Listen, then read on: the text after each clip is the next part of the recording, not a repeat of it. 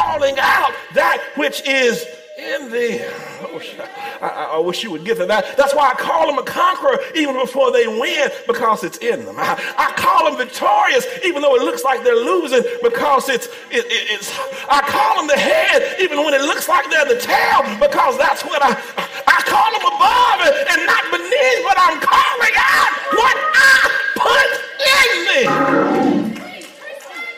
Can't respond to every name that somebody calls you, because I know what God called me. I know what God put in me. So I'm going to, when you're an acorn, you might as well start calling yourself a tree. God don't call. I wish y'all would get it. I'm not an acorn. I'm not a walnut. I'm a tree. Don't call me a nut when I'm a tree.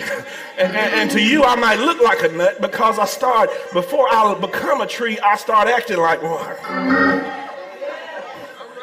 I need a little more space over here because my branches are about to sprout. Even though I haven't even been planted yet, I need to find enough space for me to stretch out, because you look at me like I'm a nut, but baby, I know I'm a tree.